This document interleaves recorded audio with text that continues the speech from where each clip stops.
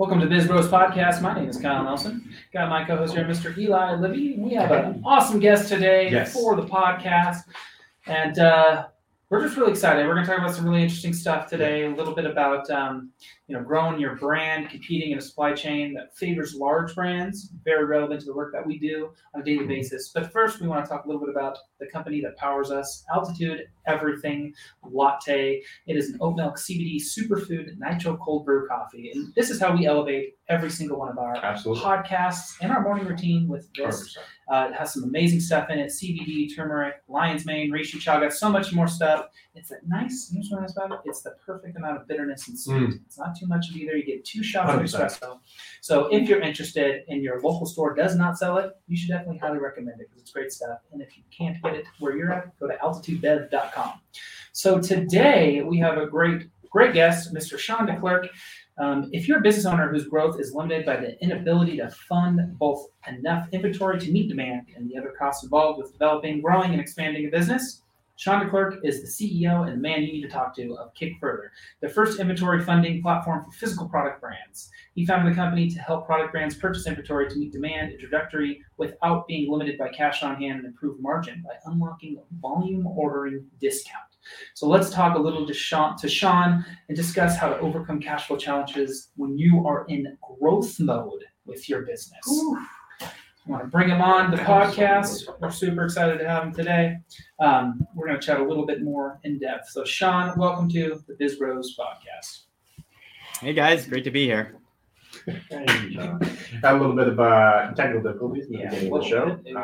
Probably some of the worst we've had, but we are here. We are excited. We are energized and elevated. So let's dive in. Sean, tell the audience a little bit more about you and your background. Sure. I am a philosophy student dropout from Rutgers, born and raised in New Jersey. I don't know. What does your audience like to hear? I play video games. Hey, there we go. What do you play? League of Legends. I got the Diamond 1 playing Warwick only back in 2016. That'll mean something to certain people in the world, but probably not to most people. You kind of went over my head there. I'm not really sure.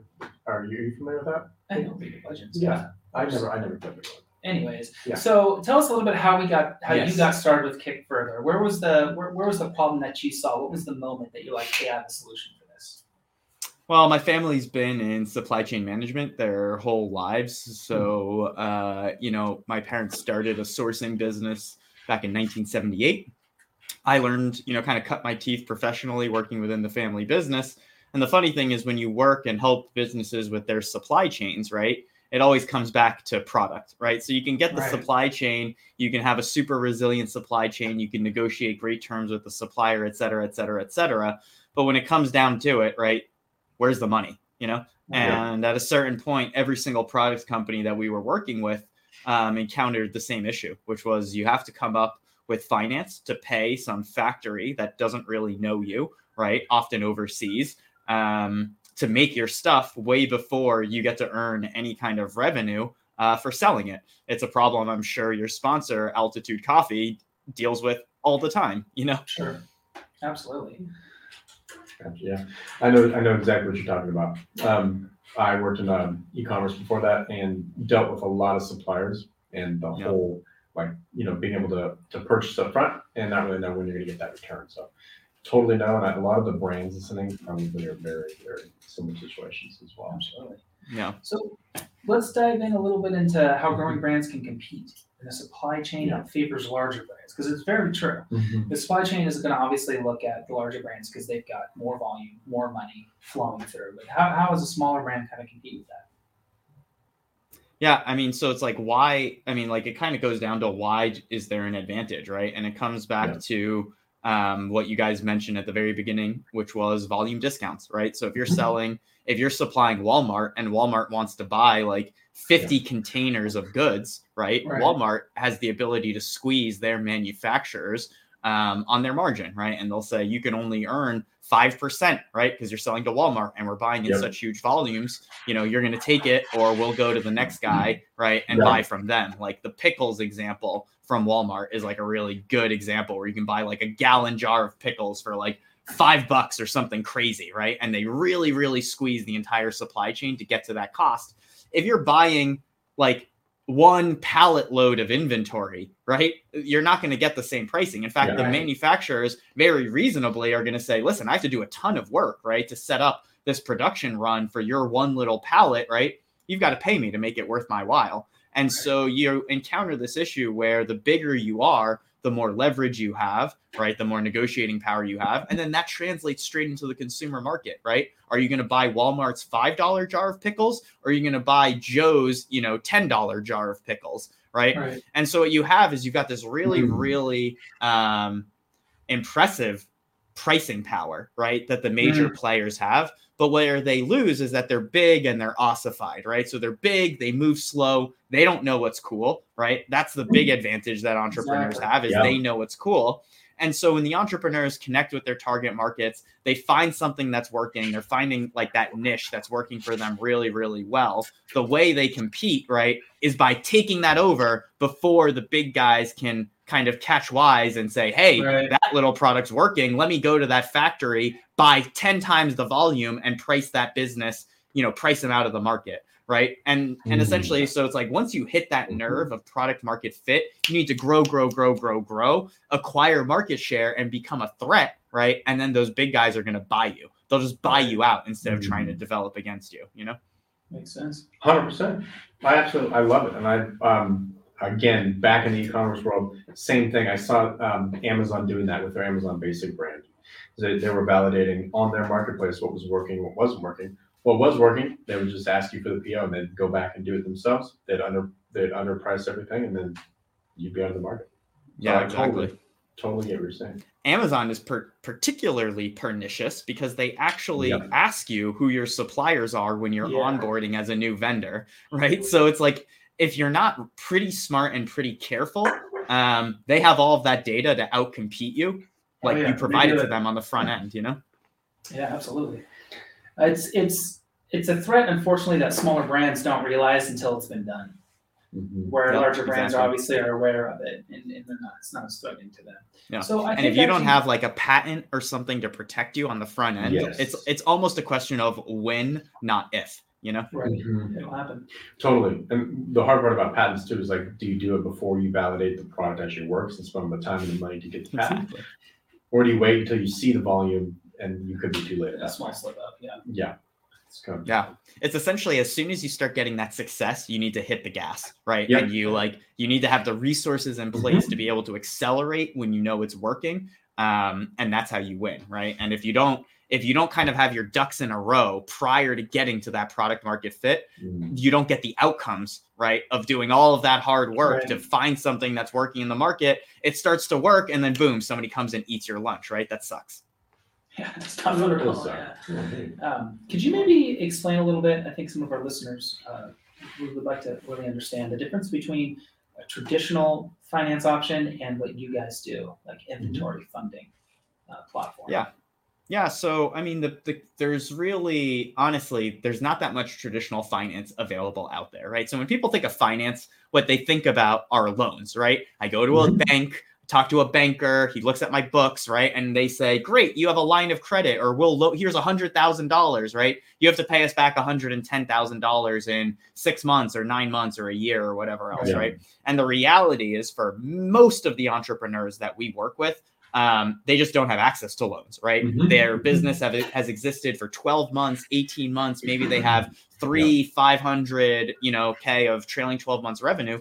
Banks aren't interested in providing inventory finance, right? So traditional finance simply isn't available to a lot of entrepreneurs out there in the world today, right? As the banks get bigger, their appetite for those small loans just disappears, right? And we've seen a massive consolidation in the finance industry in the last couple of decades, right? Like Dodd-Frank, too big to fail, did the exact opposite in the finance industry. We've seen the biggest consolidation in banking since Dodd-Frank in the history of banking, right? So it actually made the bigger banks way, way bigger, right? And data supports this. So what you have now is you've got these giant banks, right? They own most of the market share, and they don't want to deal with little entrepreneurs, right?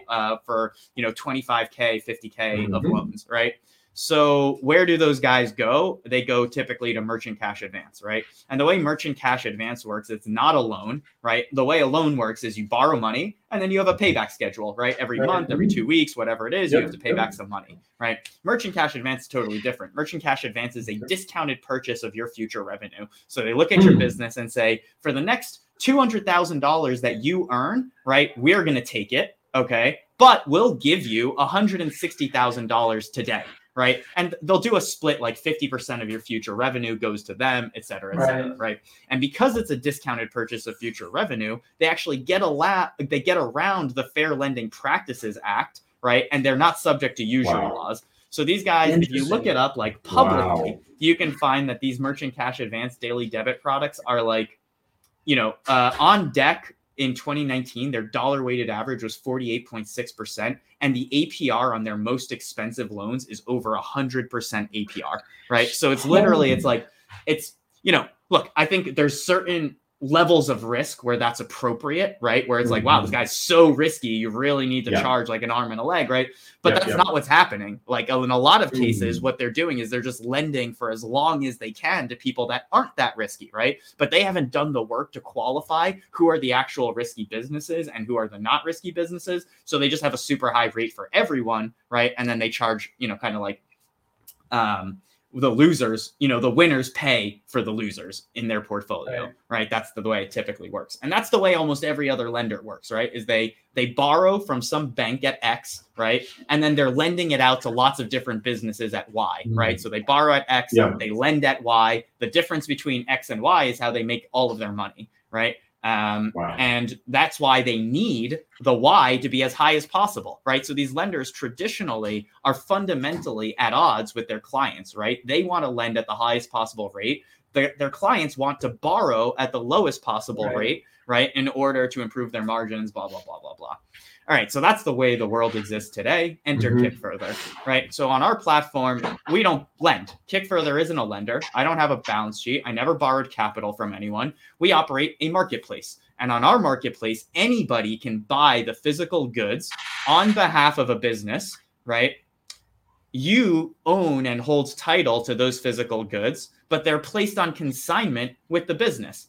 As that business sells through the inventory, it triggers the underlying consignment contract and the business pays their inventory funders back. So how is this different? One, there's no set repayment days. Okay. If you don't sell the inventory through consignment, it doesn't trigger the underlying consignment arrangement, right? So there's no way, literally, funding with Kickfurther as a product business, you cannot go bankrupt. We cannot drive you into bankruptcy unless you breach our contract, sell our stuff, and don't pay for it, right? It's pay as you sell finance. It doesn't come in to your balance sheet or your profit and loss as an asset or a liability because it's not a loan on your books. And it's not technically your asset, it's our user's asset, but you get to recognize the revenue. And probably the best thing, right, is that we have a subscription model. So businesses pay us to access our community of funders, and then they get to access that marketplace at whatever the profit they need to offer to secure their funding, which is variable depending on the businesses, right? But we let the market speak.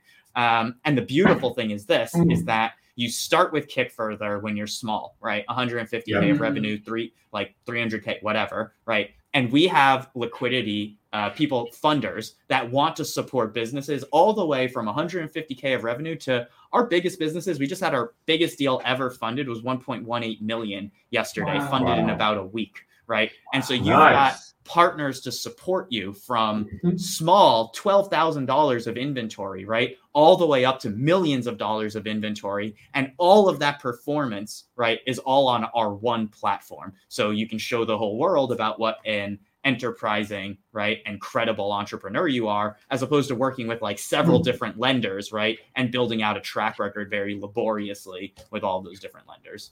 Amazing. What's the return look like for the funders? So 2020, we have an average of 20% IRR. That's in a pandemic year. Our underlying checklist scorecard that we run all of the businesses through, we iterate on every single month. So historically, in the last 3 years, our IRR is about 13.5%, dollar weighted loss adjusted. And in 2020, we were at 20% IRR, which we're pretty happy with.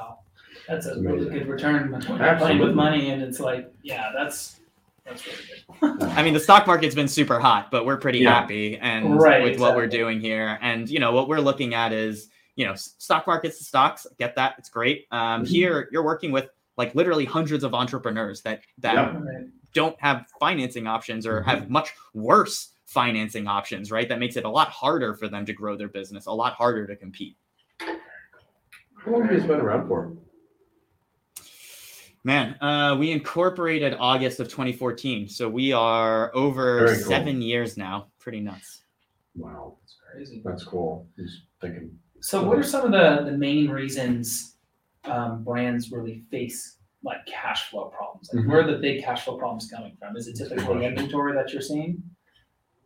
It's really it's that event we talked about earlier, right? They get that, they hit that product market fit, and suddenly they, people want to buy 10,000 units, but they've got 2,500 units in stock, right? Yep. And it's like, oh crap, how do I pay my factory for 2 or 3 or 4 times the amount of inventory, right, that I've ever purchased, right? You think some company that's been going a lot of direct to consumer through their Shopify, through Amazon, e-commerce, whatever, right? And then some buyer at Target is like, hey, I want to put that into 50 Targets, right? Yep. Good freaking luck finding the money to pay for that, right? When you've been selling 1,000 units direct to consumer, right? Like, and that's one of the it's the craziest thing, right? Because it's like literally one of the most exhilarating, exciting moments for a product entrepreneur, and then it's terrifying because then you're like, oh my god, how do I pay my factory, right? And it's like it's crazy. That's insane. Totally, it's almost. I mean, there's a lot of FOMO involved. You know what I mean? You don't want to miss out on that opportunity. So you're going to figure out any way you can to get that factory even to generate. If it's really bad deals. Really, really bad. Exactly. Where you're going to lose your butt on it, but hey, you got the big deal. But yeah, you're in Target. And in often, right, Target goes to you and they say, hey, we want to put you in 25 doors. If this goes well, we're going to put you in 150. You know what I'm saying? So it's like, oh man, I need to. It's like it just ramps, right? And when you get that level of success, you know what you don't want to do is you don't want to go to Target and say, hey, I'm really worried about whether I'm going to be able to deliver on these POs, right? Like, see you later, right? Yeah. Guess who they're going to place the order with? Your competitor. You know what I'm saying? So nobody 100%. Brings up this finance problem to their vendors either, right? So it's just this like, it's kind of hidden, you know? Right. I couldn't agree more. It's insane. It really is. Yeah, that's really crazy. And that's why I tell people, I'm like, get ahead of it, right? Like if you have the success you want to have, I mentioned like get your ducks in a row, find your finance partner now before Target comes with that big PO, right? Because you don't want to be desperate, right? If you're desperate and you have to take whatever money is available to you at the time because that PO has a delivery date, right? And if you miss that delivery date, you miss the relationship with Target. You want to have those resources in place already. You don't want to have to scramble for it when the time comes. I think that's a great point. I think a lot of people can think about that because launching a product direct to consumer, hopefully you're confident enough that it will pick up traction and you should be able to get these big deals. Right. So yeah, why not put it in place? I mean, is there any risk for the product entrepreneur to get it started early in case that were to happen? And if it doesn't happen, then nothing really comes of it? Not with Kickfurther. The nice thing with our platform is we have a subscription model. We also have a free model. So if you just want to start trying it out, there's literally zero cost to the business unless they're successfully funded, at which point we charge a 5% funding success fee, right? So it's directly aligned. When they get funded, we earn 5%. That has felt pretty fair. Our entrepreneurs typically like that. And otherwise, if they're confident in the scale and the growth, then we definitely think the subscription model, when you're doing like the APR math, right, it makes a lot more sense for entrepreneurs. That's very cool. So what happens, I'm just out of curiosity, like what happens with the funders if inventory doesn't sell? If they own the inventory, what do they do with it? Yeah, so every single product business, every entrepreneur has this idea, right, of how long it's going to take for them to sell their inventory. Like, oh, it'll take me a season. It's never more than a year on our platform, right? But let's say it doesn't, right? It happens, right? I thought this product was going to be hot. The market didn't respond the way I wanted to. Yep. Or like we had this happen a couple of years ago. Remember those those like everybody had those little rolly scooters at home, like they're called hoverboards, and then you couldn't ship them anymore. Like like UPS and FedEx were like, these things are lighting on fire, so we're not shipping them anymore. So that like toasted a company that we were working with, right? Interesting. Wow. And then what happened was essentially the buyers at that point, they literally get to vote. It's like, hey, do you want to give this guy, the entrepreneur, more time to try and sell through the inventory because whatever didn't happen, right? A PO fell through or this, that, and the other, right? Whatever. Or do you want to cancel the underlying consignment contract, call back the inventory? You as an individual can take delivery of the specific units you funded, or Kick Further puts it through liquidation, right? So it's like, if you really don't think that the business is going to be able to sell through the stuff, we'll liquidate it for you, but it's not going to make anyone happy, right? Nobody likes a liquidation. It's bad. I mean, it's a loss. I mean, that's the whole thing about investing, right? Sometimes you're going to have a loss, like guaranteed win. That's a cool, and to kind of like tie the business model together for you guys though is liquidating. I remember that being a huge issue for us, like finding somebody to liquidate product and inventory. What are some ways you guys do that? Just super curious. Yeah, I'll give a shout out to our partner, Arca Supply, which is Asset Recovery Company of America. They're another Buffalo-based company. Greg Shoemaker has been absolutely wonderful to work with. He literally handles all of our liquidations. So we have to take possession of inventory. It goes to Arca. He bags it, tags it, gives our users the opportunity, to individual user shipments to those users if they want to take delivery. And then he liquidates the rest for us. And, look, liquidation is liquidation, right? So you're getting like really pennies on the dollar is what you hope to get. But the nice thing about our partner is it's like hands off for us, right? It's not our specialty. We work with experts. There's no reason to get, make that a part of our business model. Interesting. Wow. That's really cool. Being in, do you have a question? I said, so just being in supply chain, what are your current thoughts on the current state of the global supply chain? I'm super curious on experts' thought on all that. It sucks for a lot of people. It's like not a good situation. My sister had a container, just had this experience where she paid like $3,000 extra to guarantee her spot on a ship that was going to go to Seattle. The shipping company sold her spot for more to another person. And then they put her container on the next boat that went to LA, which has like a 6-week delay. And she had a seasonal product. She had a summer product, right? So she blew one entire year of revenue, pretty much just went poof. And it's just like, so that sucks. And it has happened to so many people. Right now, if you can pay air freight, right? It's like now's the time. Don't lose your customers, right? There's going to be enough. Exactly. The one thing that I'll say is that the pain is being shared. So like there's nobody that hasn't felt this a little bit, right? And so the pain is being shared pretty broadly. And the light at the end of the tunnel is that things are normalizing, right? So we're seeing that container rates are coming down. It was really like the pandemic and Q3, the holiday season in the second year of the pandemic just screwed people up. Right? Wow. But it's starting to normalize. I think it'll still be more expensive next year is my feeling. But probably it'll shake out in the next couple of years and it'll come back to reality. Yeah, it sounds like a nightmare. I'm just that sounds like a headache. And one of the things that I tell entrepreneurs when I meet with them today is don't count on being able to get inventory in 6 weeks anymore, right? The days of like 6 weeks to get inventory from China are gone, right? When you have 6 weeks of inventory left is when you should have your order like already placed at that point, right? Yeah, exactly. You need to everybody should be getting ahead of it now, which, funnily enough, having a financing source to be able to buy more inventory is a handy way of getting ahead of it, right? Absolutely. Yeah, you guys provide a very unique service. I really wish I'd known that. Yeah. How do you guys vet your funders? Funders? Yeah.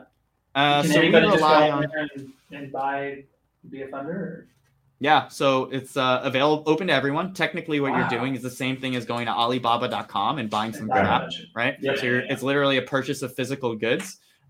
Anyone can participate. Right now, we're limited to U.S. only, over 18, and then we work with our vendors who provide our ACH services. Also provide that anti-money laundering, know your customer layer for us as well.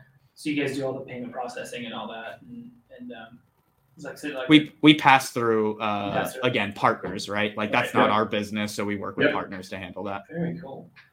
Well, that's awesome. Awesome, John. Well, as we wrap this up, if there's one thing that you're hoping that our listeners take away from our conversation, what would that be?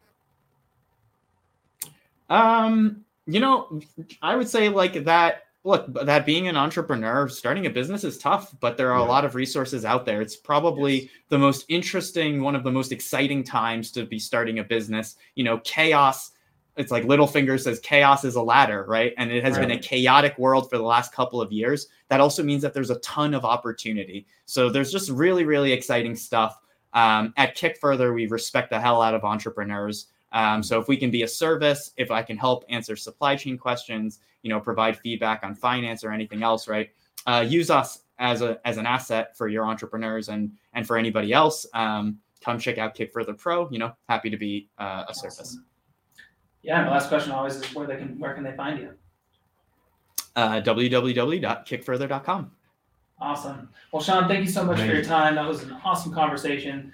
I'm super interested about it because I'm not too much of a supply chain expert at all. So anytime I get to learn about it, I'm like super intrigued.